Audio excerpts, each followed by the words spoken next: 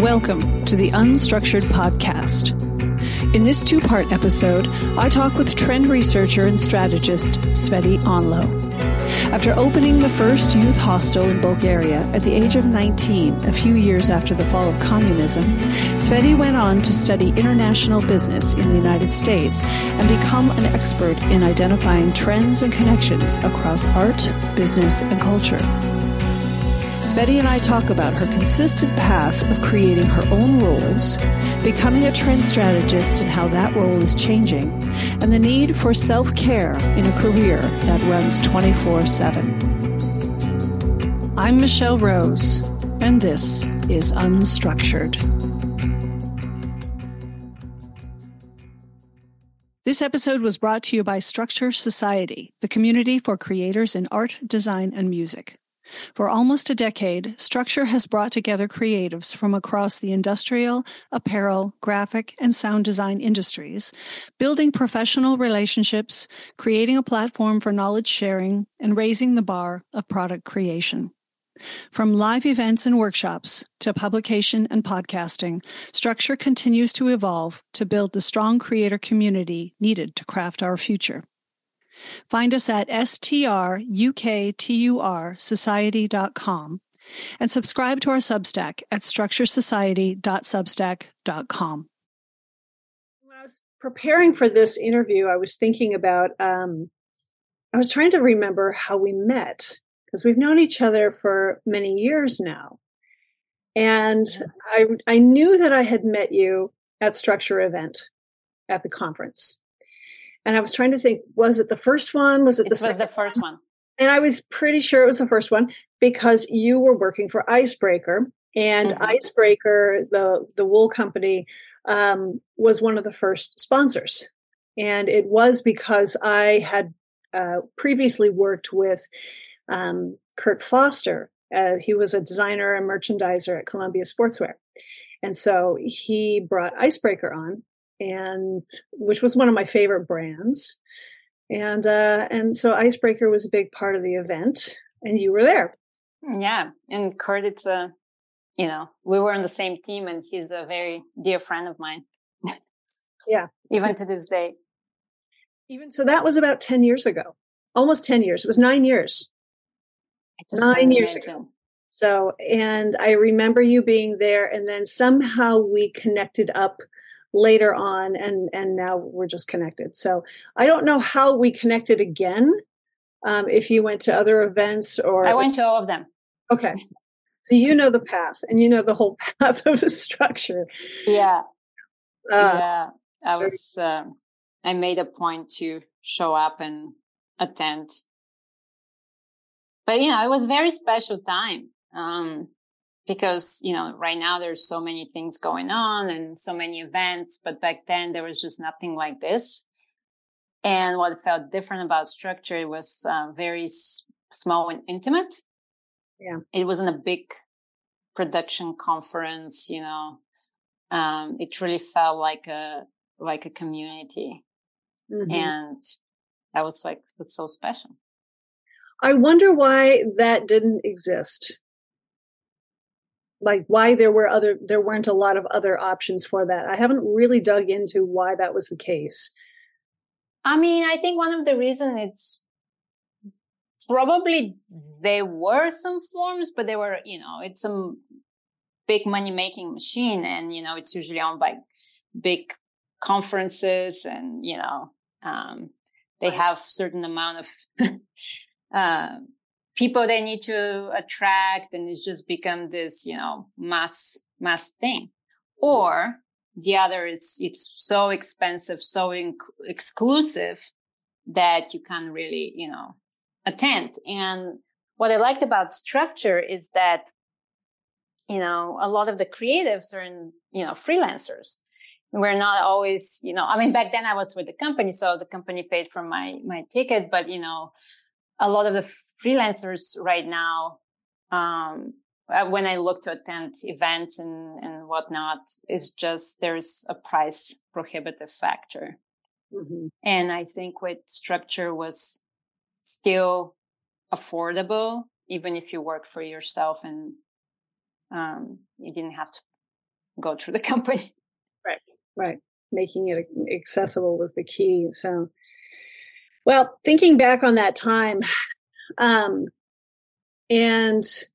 getting to know you over the years as you worked with Icebreaker and moved out on your own, and as I've gotten to interview you and connect with you, I have really been struck with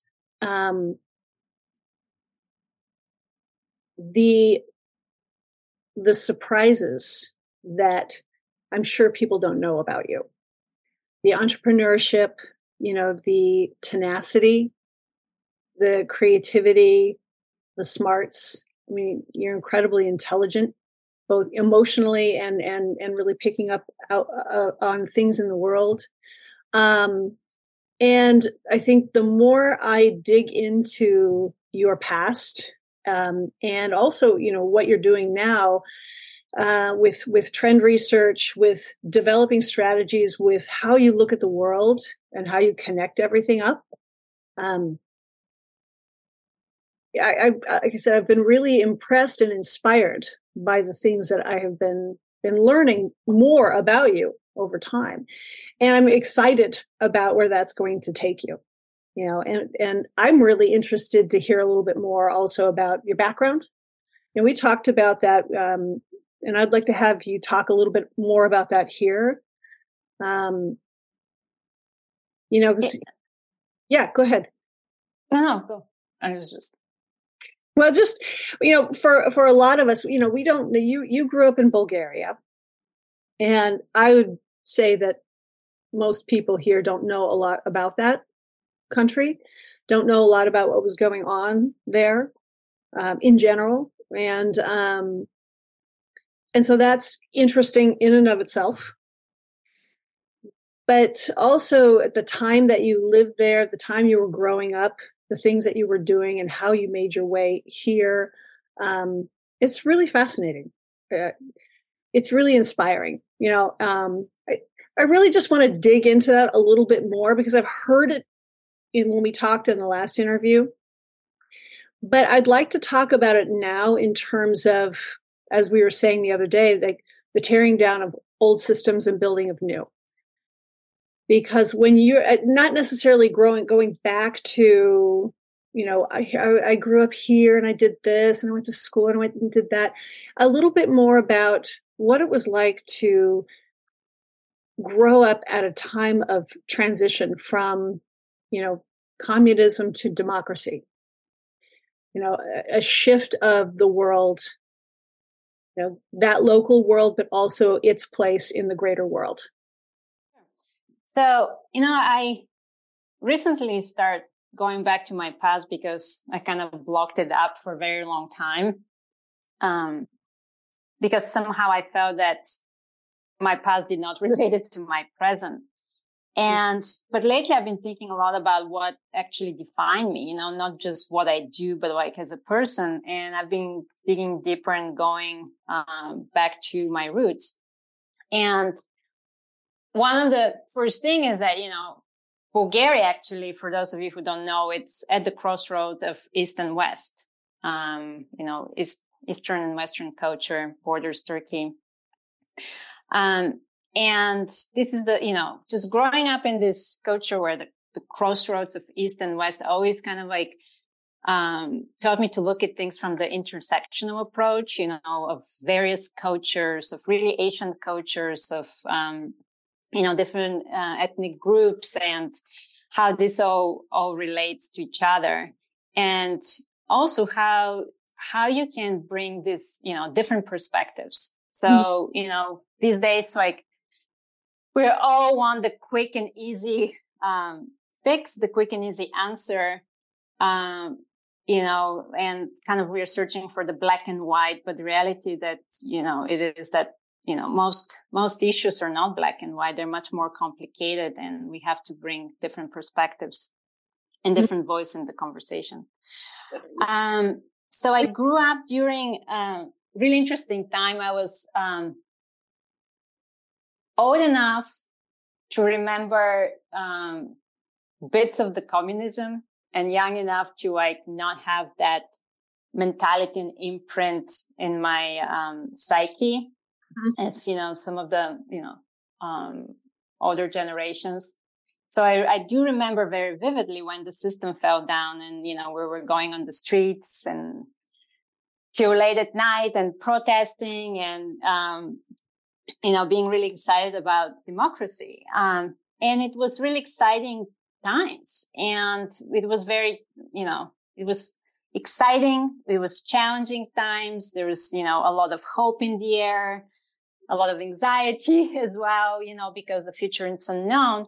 But it also was the time of like these very early stages of, people really, seized the moment and created their own opportunities because we grew up from most people grew up in a time where you were not, you were conformed to the system. You could not have your own business. You couldn't have a creative freedom of expressions. You couldn't, if you were a man, you couldn't wear longer hair. You couldn't dress all these ways. So it was just this absolute flourishing of like businesses and opportunities but it also created its own challenges because of these uncertainties. We went to growing up to triple digit inflation and a lot of economical turmoil. So what that taught me is to see really to always evolve, always change and always look for opportunities, even if they don't exist. And, just when I graduated from high school, there was just nothing for me where I could plug in, so, or at least that I wanted to. Well, what time period was this transition? So we're talking about, the communist system fell down in 1989. Mm-hmm. So we're talking about that period. I was really young. I was like second grade, but let's say the period of 1989 to, when I started the hostel was 1997. Yeah. I graduated from high school in 97. So I started the hostel.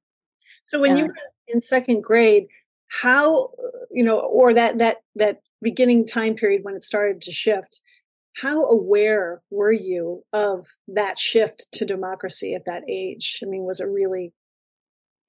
Well, it's really interesting because actually for me, it happened much earlier.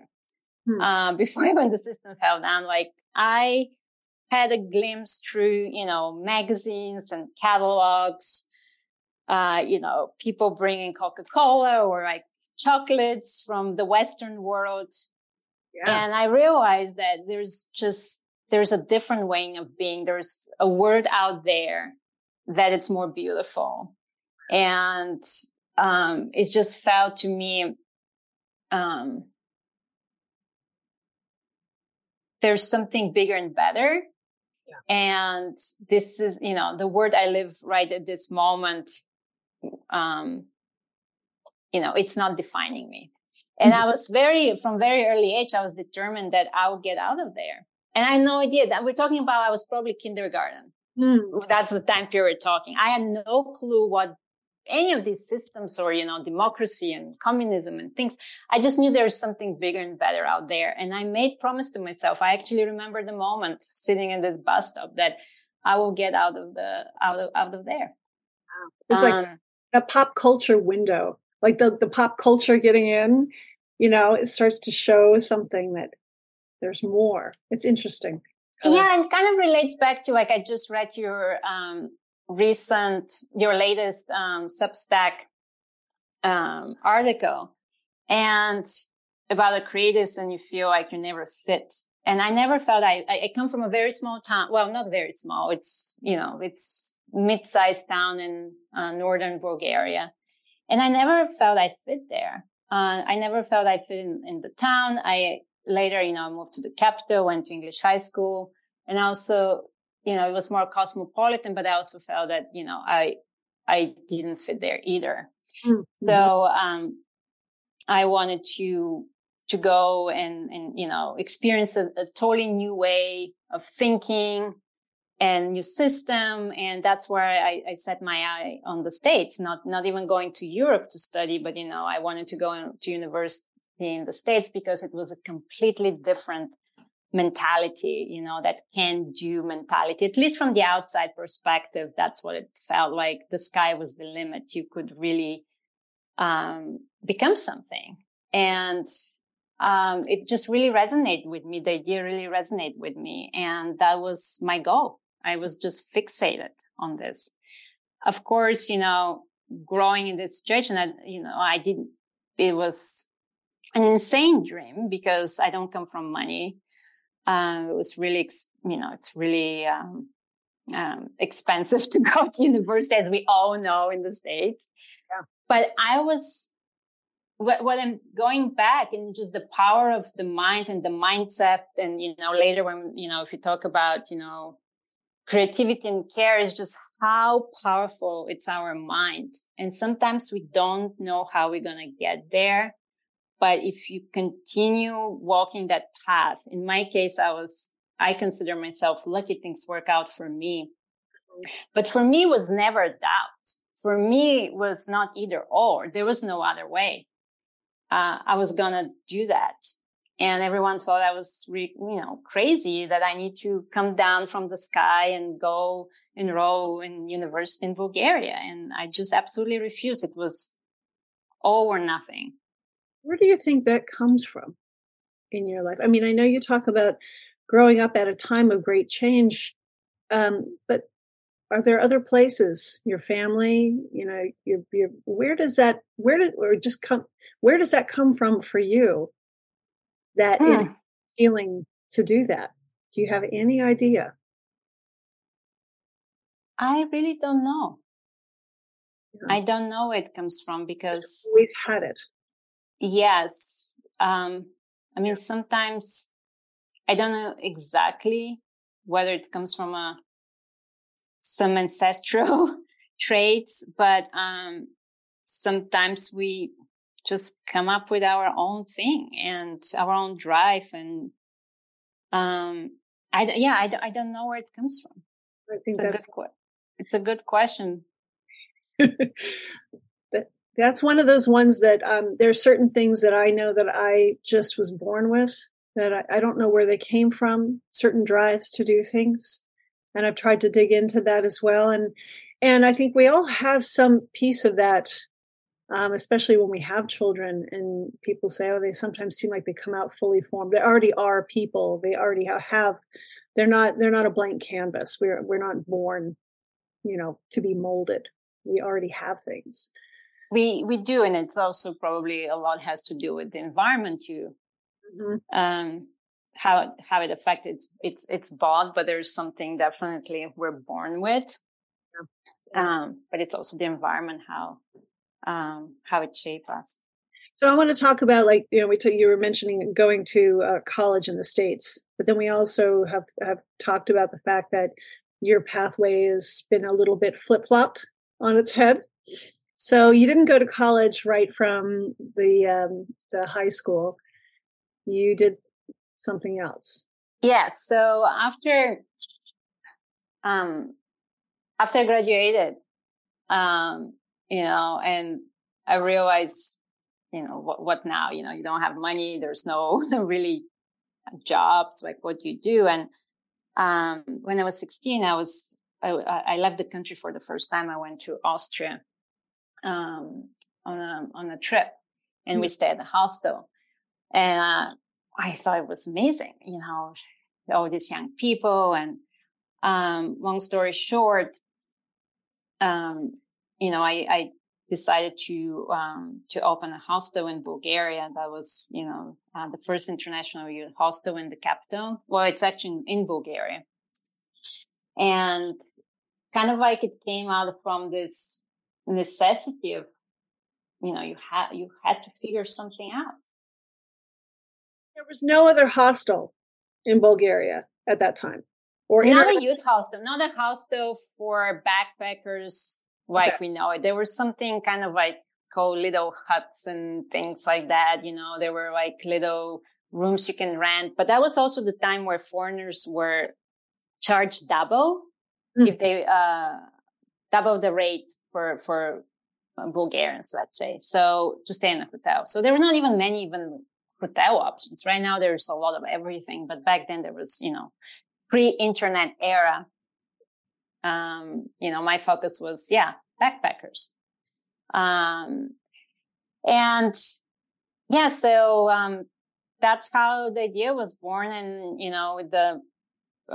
with the help, obviously back then, as I said, I don't come from money. We didn't have savings to open something like that. So, I found an angel investor and, how did you start it? How did you do that? Even that's something today people, well, how do you find an angel investor back then in Bulgaria? How do you even know to do that? Well, I actually didn't know. That's what you even call them. But, I was at this party at the American Embassy 4th of July party. And that's how I met this woman. She was the doctor of, the Peace Corps. She was American. Well, she is still American. We're very good friends to this day. That's how things happen. And, of course, back then there was no contract. There was no, nothing official like this. So, it's really interesting. I mean, we also became very good friends. But what's interesting is that I don't know how many years after we opened the hostel, I gave her back the money, the loan. And she told me that when she gave me this money, when she invested in the hostel, she never really thought she would see this money back. So that in itself felt, very good because, it was hard. It was one person operation and trying, didn't know anything about marketing or accounting or any of these fancy business terms. I had no clue what that is, but I knew how, to make people welcome and to create this kind of oasis and, special place and to make people feel special. And that's what, I ended up, in all tourist guides, Lonely Planet and Rough Guides. And then everything after 2-3 years, just the door opened up and flooded, because back to that point was month to month. Like, are we going to survive this month or not? Am I going to have money to pay the rent and the bills or not? How many years did you run the hostel? Would you say? 2-3 years full time. I think it was 3 years, 2.5. And when I was there full time, I was living there, working there. It was still kind of, month to month, like, are we really gonna pull it out this month? Yeah. And when I left, to come to study in the States, I left it to my mom and my best friend. So they were running it, and they actually reaped the benefits of all the work, because at that point, it was featuring all travel guides and, everything just flooded and opened. The business just flourished. And I'll go back, every summer during the high season. I would go back there and, help and run it. And, from afar, at that point, all the internet called up, booking stuff like this. So I was helping a lot with marketing, but, I think that would fundamentally, without even knowing the theories and stuff, I was doing a lot of things intuitively. So which goes back to the lesson, probably I learned it. Sometimes the more tools we have, the more data we have, the more knowledge we have, it could be also crippling. Mm-hmm. And, just kind of don't overthink it. And it also comes from a point when you have, nothing to lose, meaning like you had to make this work because, you had to, you had no choice. The alternatives were worse, and there weren't any. Well, I mean, they were, but, it's not work I necessarily wanted to do. I didn't want to be a PA.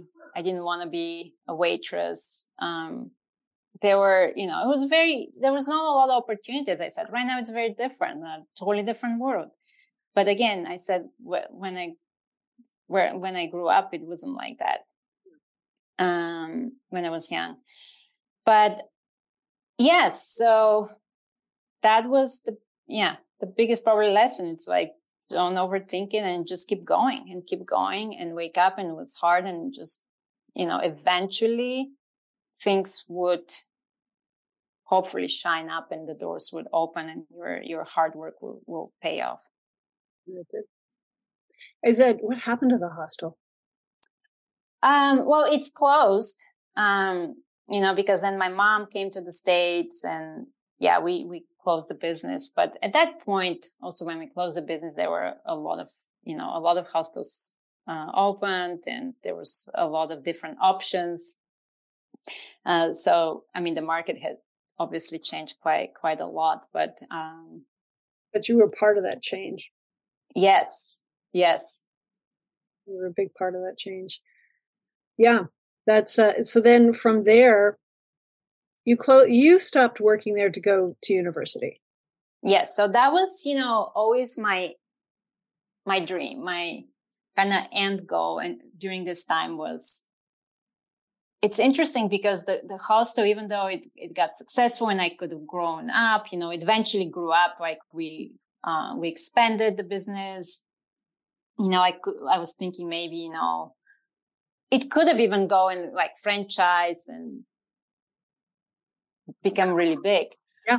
But to me, I always thought, that came easy. That was not,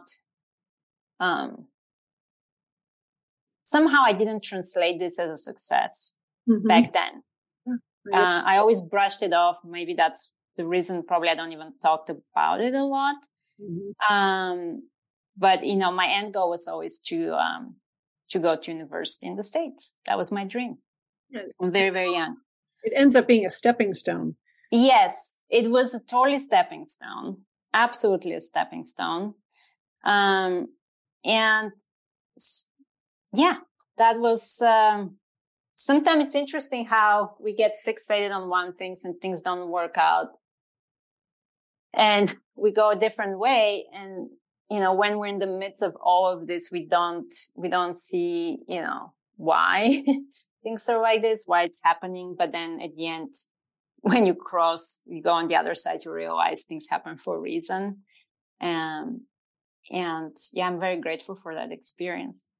Well, when you talk about finding yourself at these crossroads, these kind of inflection points, then you also find yourself at, like a crossroads where you have to make a choice. So not just the intersection of, say, East and West or whatnot, but to me that represents choice. Yes. It's also loaded with a lot of scary stuff, a lot of fear, a lot of responsibility, because you have to make a choice. It's not being made for you. And that choice to, you could have taken the hostel in this direction and really grown it. Very similar to what could have happened with Structure Event as a conference, had the opportunity to really grow it and chose not to go that direction. So you chose not to go that direction because there was something else that you wanted to explore, something else you wanted to do. Yeah. And I think that when I went to university, for me, that was not a choice because that was always the end game. Mm-hmm. For me, after I graduated from university, that was the choice, whether I go back to Bulgaria and grow the business or invest in my life here. And that was the crossroads. And to be honest with you, kind of when I say I did everything in reverse order in my life, I finished university and, I had this, went through, got full scholarships. I was the rising star, even got a scholarship to go and get an MBA, but I had to work first 2 years and graduate valedictorian.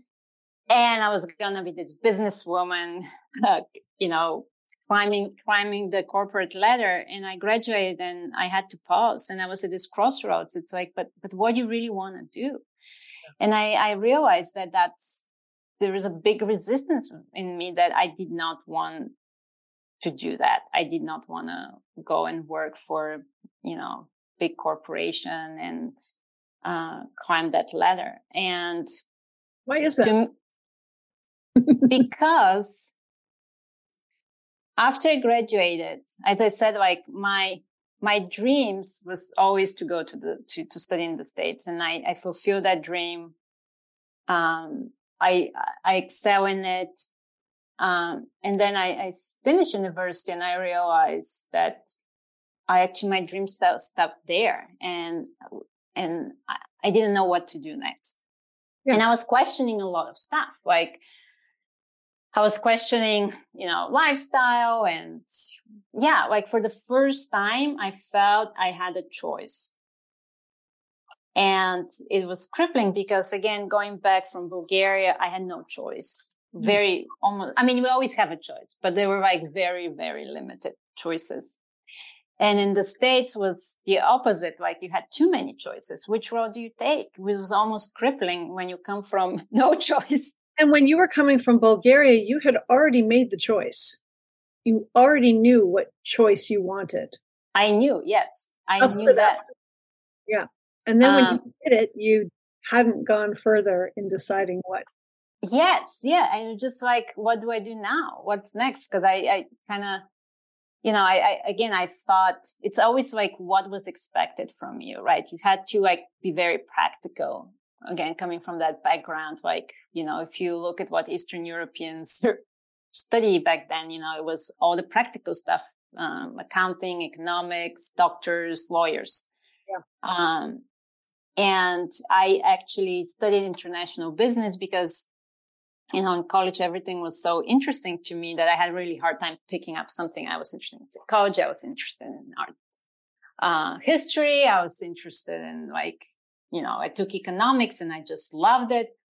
So, for the first time, you had all these choices. You could be whatever you wanted to be. Mm. And that was a totally new concept for me. Mm-hmm. But at that point, I had no idea there was a whole creative field, and I never thought myself as creative. I thought that creative field, it's only reserved for designers, and I can't draw, therefore I'm not creative. And that was it. I never went to explore, what other options there are. So I started international business because of the international aspect. You had to study a language. I love languages. I love cultures. I like observing cultures. I like all of this. So, international business was this combo degree, which gave you a taster of all these disciplines. And, so I finished university, and, I actually had to look myself like, what Tsveti wants to do. And I didn't know. And, I went traveled.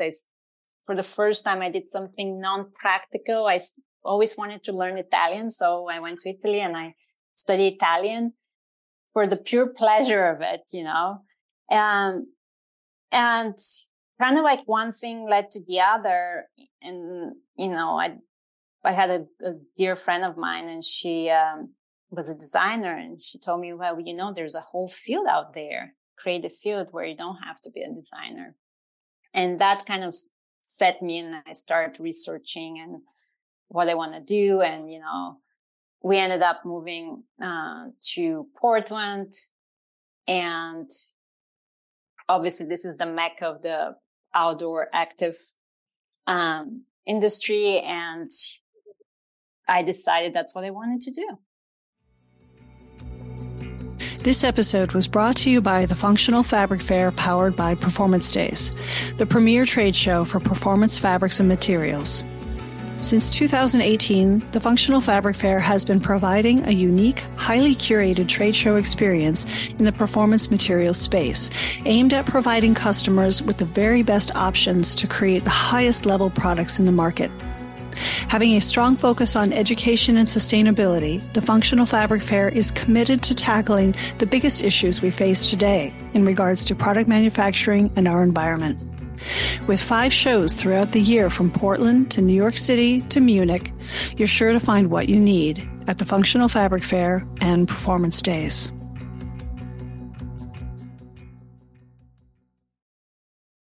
So how did you get into that conversation with your friend who is the designer? Like, what prompted her to even say that to you about creative fields? Were you talking about that?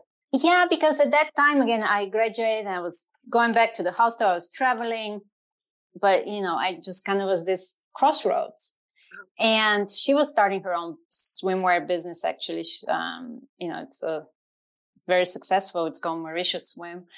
But then, that was a time when she was just starting the business and I was trying to figure out what I want to do.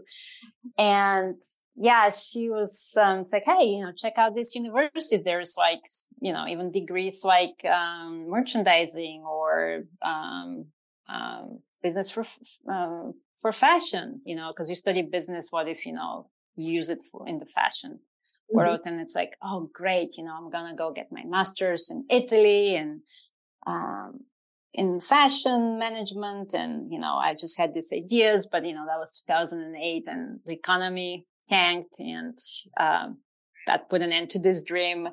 And it's like, okay, I'm not in the fashion capital, but, I'm in Portland, Oregon, and this is the outdoor active. So what we can do here.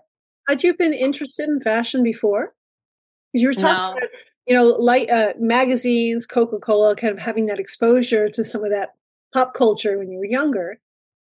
Never been, never, they didn't even know actually much about fashion. That was something, again, growing up, we were like the original thrifters, we would go to like secondhand stores not only because it was cheaper, but because it was different.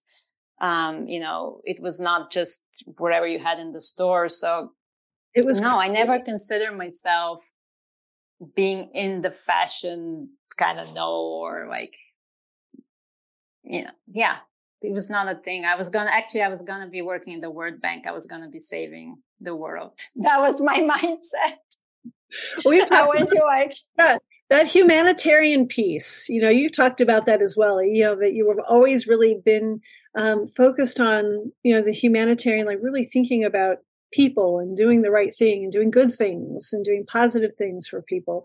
And that you ended up studying international business and moving more in that direction, Yeah, again, as I said, for me, it was always been really hard to pinpoint exactly what I wanted to study because I'm so curious, naturally super curious, which kind of like actually 2 things happened in college, which set me up. Back then, I didn't realize, but one was, one of my favorite classes was economics for developing. It was called Economics for the Developing World. And I was fascinating with this. Like, oh my God, this is for the first time I felt like you can use business principles to do good and help people. And I was really interested in this field. And the other things which set me to kind of the seeds of what I'm doing right now is one of my professors, in one of my classes, management classes, we had to write a research paper like we were going to publish it in an academic journal. And that was actually my true first research paper where you had to come with a thesis, which is very original. It's not just a paper, but, you had to present some originality. And I pour all my heart and soul in this project. And, my thesis apparently was very interested for him. It was about radical innovation and total quality management. And he really liked what I did. And he proposed to me, to co-author a paper together, and publish it in a journal and end up getting published in a business journal. That was kind of like one of my final projects in college. And so he really encouraged me to go into research and get my PhD. But, I also knew I love research, but I love people. I don't see myself as just sitting and researching. I like to interact with people. I like to observe people. I like to study people. I like to be kind of also in the action. But looking back, reflecting on this is kind of like where where some of my research kind of skills started. Mm-hmm. Well, this is the kind of stuff I love talking about with all creatives, because a lot of us find ourselves in those places of not being able to choose what we want to do. Where should we go? I've always been really envious of people who I knew I wanted to be this, and that's what they did, because that was never me either. And, being able to study all of these different things and learn about yourself through it, discover that you have a talent and ability for the research and that you could go in this direction, but to know that there were other pieces that you needed, the connecting with people and different. So it leads you down another path, but you take a piece of that path with you every time you go down a path. And then you're forming your own path as you do. And so sometimes we can feel like, oh, I'm jumping from thing to thing and I can't decide what I'm doing. And if I just stuck with something, I'd be able to build on this ladder is often what we're told to do or, encouraged to do. And it doesn't work for me. And I can see how that research has worked its way into what you do now and why you're really good at what you do now and what you'll continue to do in the future. But finding your way to do it, how you want to do it, Yes. And, it's really interesting because usually when the things we're really good at, they come, and the things which come easy for us, no matter what you do, if you're accountant or creative or anything. So the things which come easy to us, we tend to, at least I tend to think that, I just brush them off. That's just, that's just something I do. Mm-hmm. And, but it's again, kind of like quieting down and just doing little introspect and looking at, kind of really ask these deep questions, but what you really want to do.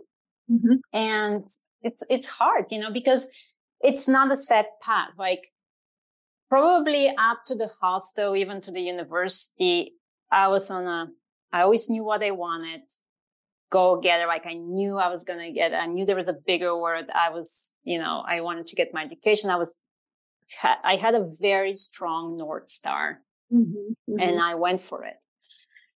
And after that, things have not been like this for me. They've been more exploratory, more fluid, not very, not such a straight path. It's more like feeling, searching, finding out, being very flexible. But that also comes at a cost. That, if you're on this trajectory, like you're moving towards something, you're building upon something, you probably, things are more straightforward, mm-hmm. Mentally and probably financially. And for me, as I said, like I'm always a seeker, always a searcher, always, learning, evolving, what's next. And, mm-hmm. I kind of notice like I do something for a while and then it's time to change and flip the whole thing.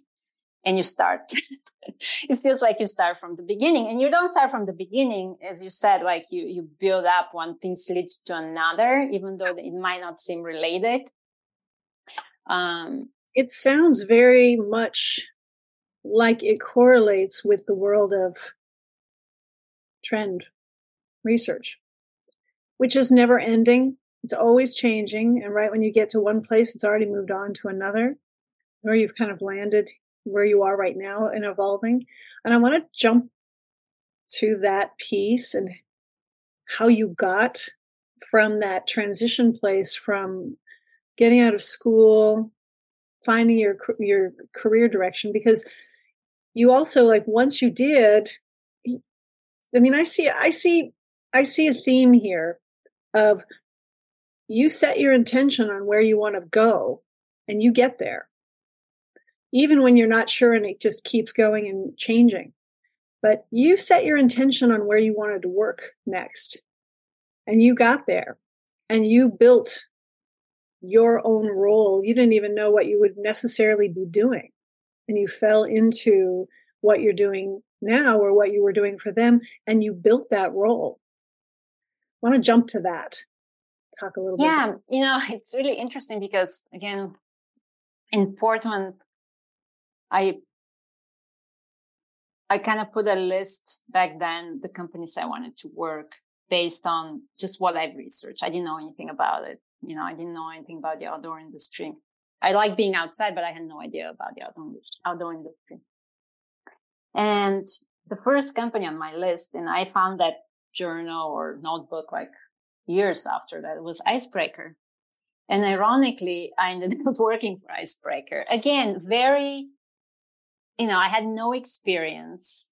And I was absolutely, once I read the story, I fell in love with Jeremy Moon's, the founder's story. I felt that his story, how he started the business, was in some way similar to my story.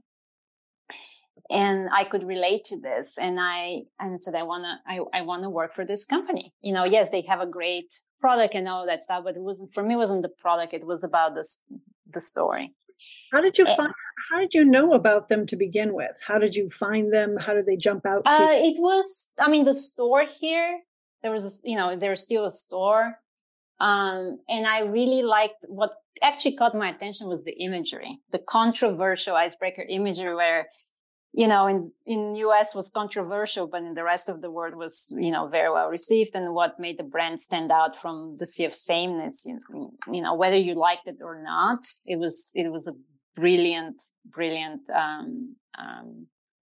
creative direction. Yeah. And,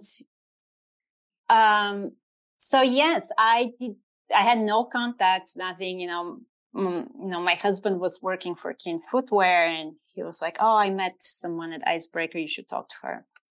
Mm-hmm. And I talked to her. It's like, hey, there's no jobs right now, but call me in 2 months. I might have something. So I started doing projects for them. There was no job like, the traditional interview way, which defined role with a title. I was just thinking the other day, I've actually never been hired through a traditional process. Mm-hmm. I've never had at Icebreaker. I was there for almost 9 years. I never submitted a resume or had an interview.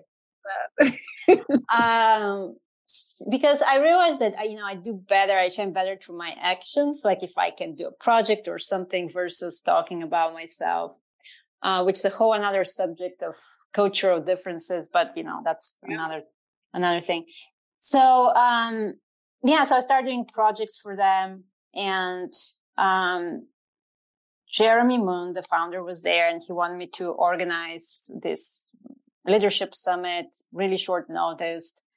And I did it. And it went, he was so impressed that it went from there's no job to like, we want to hire you. What do you want to do? And that was the beauty of the company was back at the time because it was so, it had this entrepreneurship spirit. It was, you could create opportunities and see opportunity where they don't exist and plug in. And, it was very, very organic and felt very natural to me to kind of what I used to do with the hostel. So I didn't know what I wanted to do. So I spliced these two roles together, like half time in product and half time in marketing. And you had the event was successful because of how you approached creating the environment for everyone, right? Yes. And it's all about, for me, it's kind of going back to probably the hostel, the hospitality part of it and the details and making people feel special. But it's especially for me, it's always been because I used to do a lot of events. I organized all the trade shows, all the sales meetings. That was, part of my job. But it's always a special touch, that special note or that little gift or how you wrap it and, just make people feel special. And they would recognize and feel that. Mm-hmm. And it's the details because the big stuff, it's expected. It's expected everything to go fluid, the check-in and all these things. But it's knowing the culture, knowing kind of going back to like observing, asking questions, what resonates with people and trying to execute it. And if you don't know how, find the people who are the experts to help you out. I didn't know what was the trendy restaurants and stuff in San Francisco, but I tapped into a network to tell me this. Mm-hmm, mm-hmm. So yeah. And so that's how I started my career at Icebreaker. And, all the roles I had there, I created them myself. No one had them before. So when I started with Icebreaker, specifically on the product side, I was going to trade shows. And one of my first trade show was the outdoor retailer. And I saw Janine speak. She was back then with, Styleside. Yeah, this is Janine Pesh. Yes, Janine Pesh. She's the founder of Range. Yeah. And that was my first experience with the trend world. And I was just so fascinated that at this moment, I had no idea what this is, but that was 100% me. It resonated, and I knew right there and then that's what I wanted to do. I got chills. Mm-hmm. Yeah. And you get these goosebumps, I'm a highly sensitive person, but like when you get these goosebumps, even now speaking to it, I get it. It's like kind of these signs. It's like, that's it.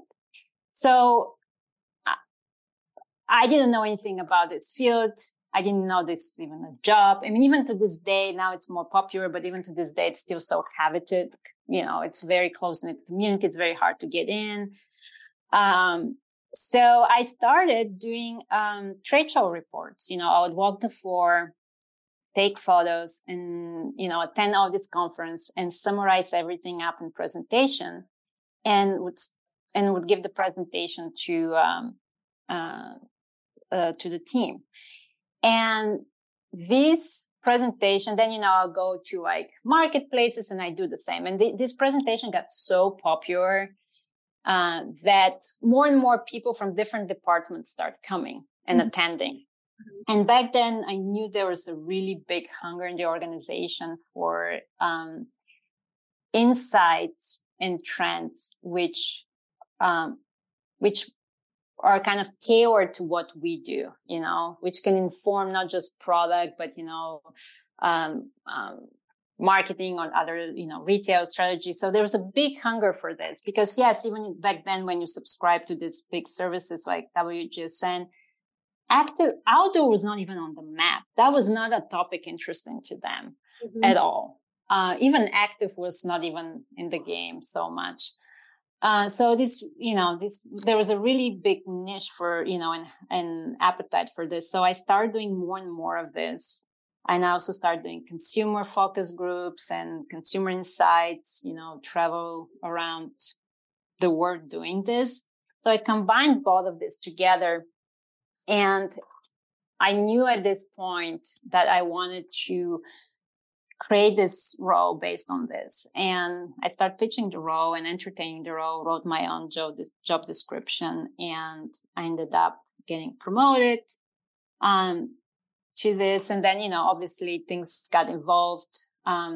Eventually that became even, it got more elevated with the new consumer, oh my God, what do you call them? Chief marketing officers. Mm-hmm. It became more and more important in the organization. So it left just being a function of product to inform strategy, to inform, strategic planning and decisions. So it was very central, and it was really good to that I was surrounded at this point with leaders who saw that value and elevated and the role and the voice of this role. This speaks very much to why you call yourself, a strategist versus just a trend researcher or, trend forecaster.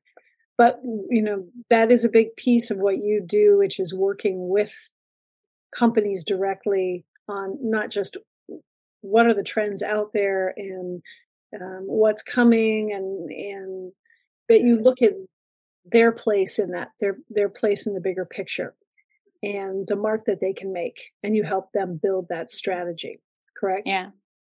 Because yes, even the projects I work on right now, or even back with Icebreaker, was very tailored to specific brief, which had to inform this specific strategy and specific outcomes. So it wasn't just the trends. It was, it's kind of tailoring this to what it this all means for the industry, but for us as a business or for this creative brief, how you can tackle, because there are different tools in the toolbox. Like, that's another thing. I have a really hard time defining that title because, everyone wants to put you in a box, and the cleaner, the smaller the box, the easier for everyone to go and pick different boxes. Mm-hmm. And, kind of like I have more tools in my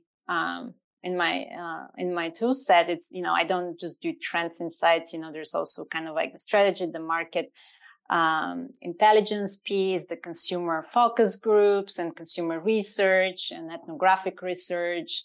I mean, there's just all these different disciplines that are not just based on trend research, scenario planning, foresight.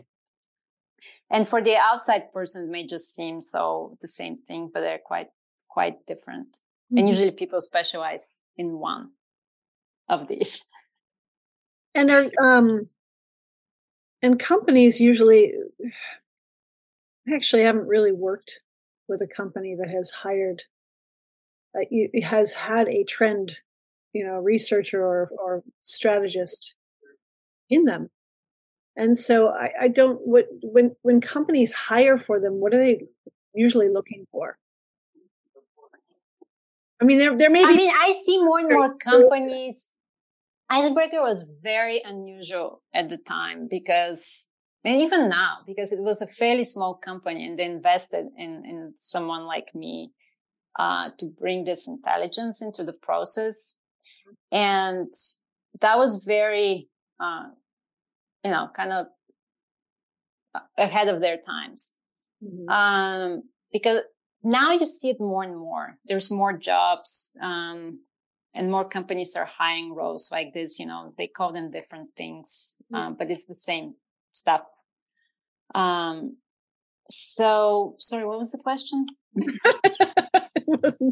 I guess it was more like realizing I didn't know I had a question in there for this, but what are companies looking for when they are hiring for that? Because there may be people who are hiring, say, you for what you do, but if companies are hiring for some sort of trend research strategy, what are they looking for? Are they looking for somebody to do the research and just come and present it? Are they looking for somebody to help with strategy? What do you see the most? Oh, you mean like full-time hiring, or is or are they full-time? Are they looking for, what are people looking for? I mean, what are you seeing? I mean, it depends on the company, but the bigger companies, they have a division of people who do data analysis and market intelligence and, crunch numbers. There's a whole division who only do consumer research. Mm-hmm. And there's also a division or function which does trends, whether it's product trends, cultural, societal trends. So all get, depending on the size of the company, they could be like totally separate entities. So, there's, again, I'm seeing quite a hunger and demand for, insights.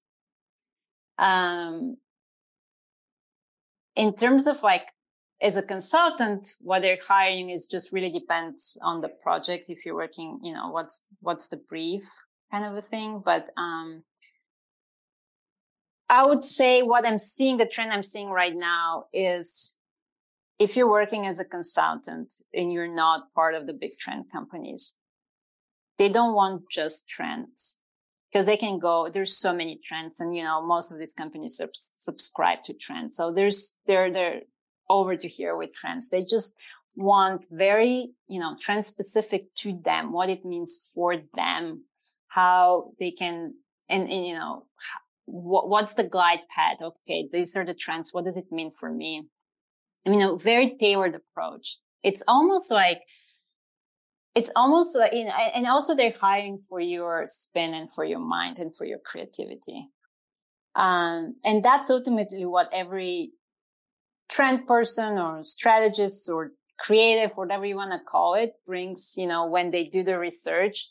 Maybe the trends are the same. We're all seeing the same stuff, but your spin, your interpretation, and how you deliver it, it's what makes it unique to and differentiates us. But kind of like going back a little bit, it's like in the past was like you were all trying to dig and find the trends, how we can, what's the next big thing. And right now it's almost the opposite. Like how many back then was how many trends I can put in my basket? How can I find more and more and more? Now it's like there's so much happening in the moment, so much happening that it's actually what you leave out, what you filtered. It's becoming more important. Filter added simplicity, laser sharp focused. Because I've seen so many decks and decks and decks of information, and it's just somehow it doesn't relate. And it's also how you deliver. Lately, like my biggest thing has been, how you make people to feel the future. Because, we've kind of the pendulum in the trend field has gone heavily swayed to data lately, the last years, it was data driven, and data is important. I'm not saying data is not important, but there's also intuition and feeling. And, if you put a lot of numbers on a page, they don't necessarily make you move. Sometimes they probably make you paralyzed, but it's how you make people emotionally connect and, with this information so they can act, so they don't feel paralyzed. How can you even feel the future? Because for people, like us, it's very easy to make this connection. It's very easy to see it, but it's so obvious. But again, you have to take people on this journey with you because not everyone is the same, can see these patterns. So that's like lately I've been super interested in like artifacts, creating artifacts, the imagery, even there's a lot of interesting stuff. And I know, about Jane McGonigal and this, simulation and, bringing probably more voices, more video, more immersive stuff to make you feel the future. Yeah. You talk about, finding the white space. And, I thought about, at first I thought finding the white space, meaning where's the opportunity company. But then as you were just talking, I thought about it also being what you leave out. Yes. I mean, it's actually a lot of people, when you say find the white space, probably think of like innovation, truly in the sense of innovation. Nothing like this exists on the market before. And it can be that, but oftentimes it's not even that innovative. It's right in front of you, just helping you to uncover it and see it more clearly. And sometimes you also have to realize where it's on the kind of like the innovation curve, how early you're seeing that space. So I remember I was working in a project for Icebreaker. I don't know how many years ago now, but we had to reinvent Hike and, completely revamp it. There was a new brand direction. It had to match with this new brand direction to reach these new consumers.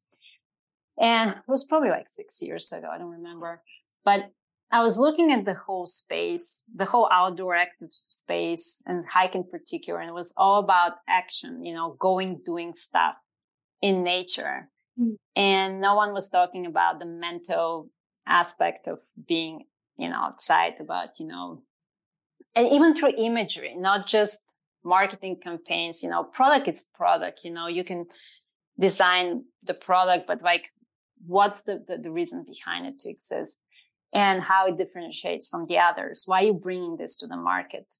Yeah. And it was just really was so clear to see that no one was kind of taking that mindful approach to Hike and being outdoor. And that was the white space. Now, was it the right moment for the organization? It was too early. And that's why it's so important when we talk, about the diffusion of innovation curve for, early adopters and late adopters and laggards. It's like sometimes, you're seeing it early and it's the right thing, but, maybe not the right time for the brand. Mm-hmm. Or, again, it goes back to how, is the organization progressive enough or, adventurous enough to invest in this and make such a sharp veer? Because at the end of the day, it's all about, it's about money. Yeah, absolutely. And usually that by the time most people see it, the trend, it's probably on the way out when it becomes so obvious. Kind of the same thing happened with activewear and the whole athleisure. And by the time, you decide to act upon it, like everyone has already been doing it, Yeah.